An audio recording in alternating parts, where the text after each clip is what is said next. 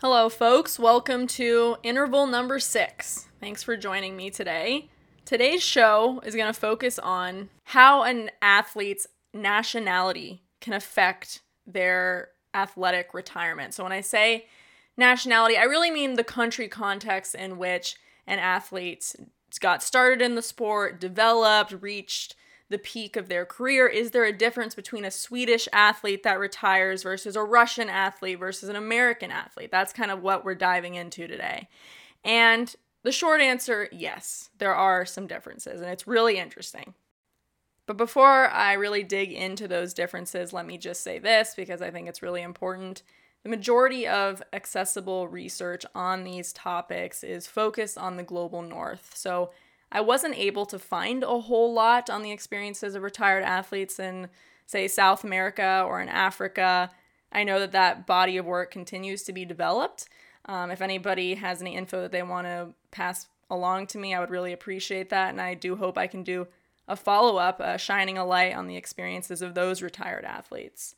But for what I'm talking about today, researchers who have been doing this work, analyzing the differences in retirement experiences in various country contexts, have been using two different approaches: cultural psychology and cross-cultural psychology. And I don't want to spend too much time kind of picking apart the differences between these two. I do encourage you to look up the definitions if you want more specifics, but pretty much both of them are trying to figure out the relationship between human and environment. How much do humans as a collective, as individuals, contribute to the environments that they are operating in and ultimately develop experiences in?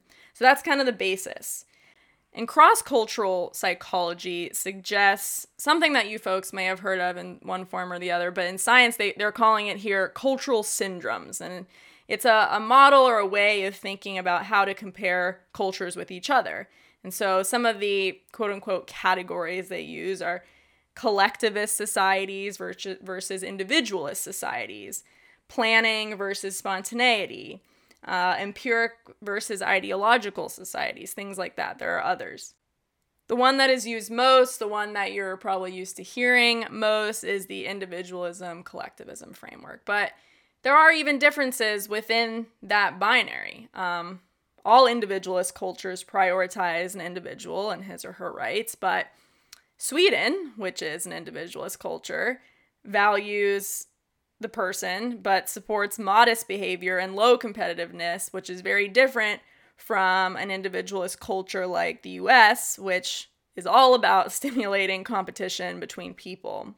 And then way on the other end of the spectrum are the collectivist cultures, which prioritize the group and put the interests of the group and stay ahead of the interests of an individual.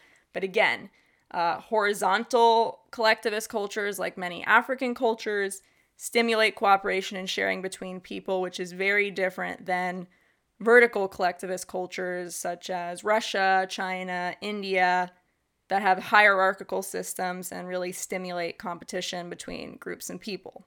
Okay, I'm building to it, finally getting to that athletic retirement stuff.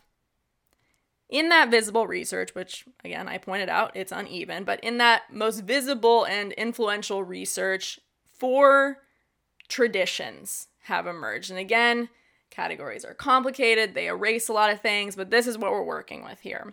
North American, West European, Australian, and East European. The first 3, which of course have their specific features, are actually rather similar to each other because they're democratic societies and they're individualist cultures. And that last one, East European, is pretty different. But so we're comparing the first 3 with the last one. And, in thinking about the process of an athlete leaving sport, it's just as important to think about how sport was introduced to them, how they developed in that sport, the role that it came to play, the intensification process of playing that sport.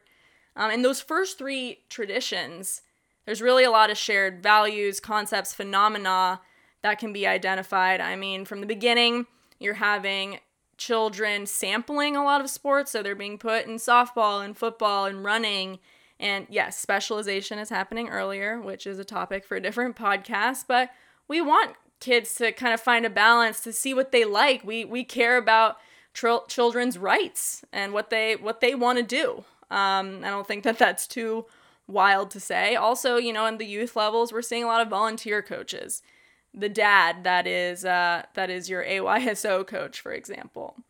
And when it comes to leaving sport, there are many, many reasons an athlete might retire, and not all of them are bad, sad, devastating.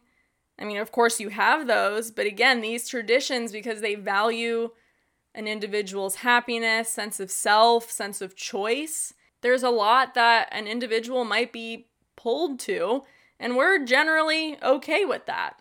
And in thinking about how an athlete leaves sport, it's usually this sort of thoughtful, longer decision-making process where you're consulting with people in your circle, your significant others, your coaches, and there's a planning of what you're going to do instead of sport. Planning and individualist societies, those two kind of go hand in hand. Which also goes into this point that there have been a good amount of organizations set up in the last 2 decades in these countries focused on supporting athletes and helping them prepare and plan for when they retire. And I'll say lastly here, it's definitely related to all this talk of empowering the self, how to best participate in these societies and what these societies value. There's a lot of emphasis on the experience of being a student athlete, and a lot of talk about how higher education is the path to success in these traditions. And that's important. That's important in thinking about what athletes are being told to balance and being told to consider as they're developing in sport, how they are planning for life after sport, and what might be pulling them to neglect sport and prioritize other things. And all right, moving on to the Eastern European perspectives on athlete development and retirement.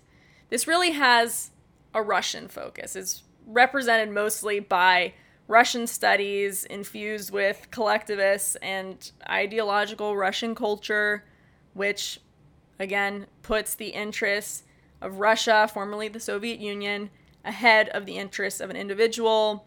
I mentioned how it stimulates competition among groups and people, and there's very much this readiness to give all mentality and a lot of talk about the beauty and honor in the struggle for winning. You're not going to see a whole lot of moms and dads coaching in places like Russia and also China, actually. Instead, this youth sports landscape is really dominated by professional elite coaches at all levels. And there's not necessarily this touting of all the benefits of children sampling various sports.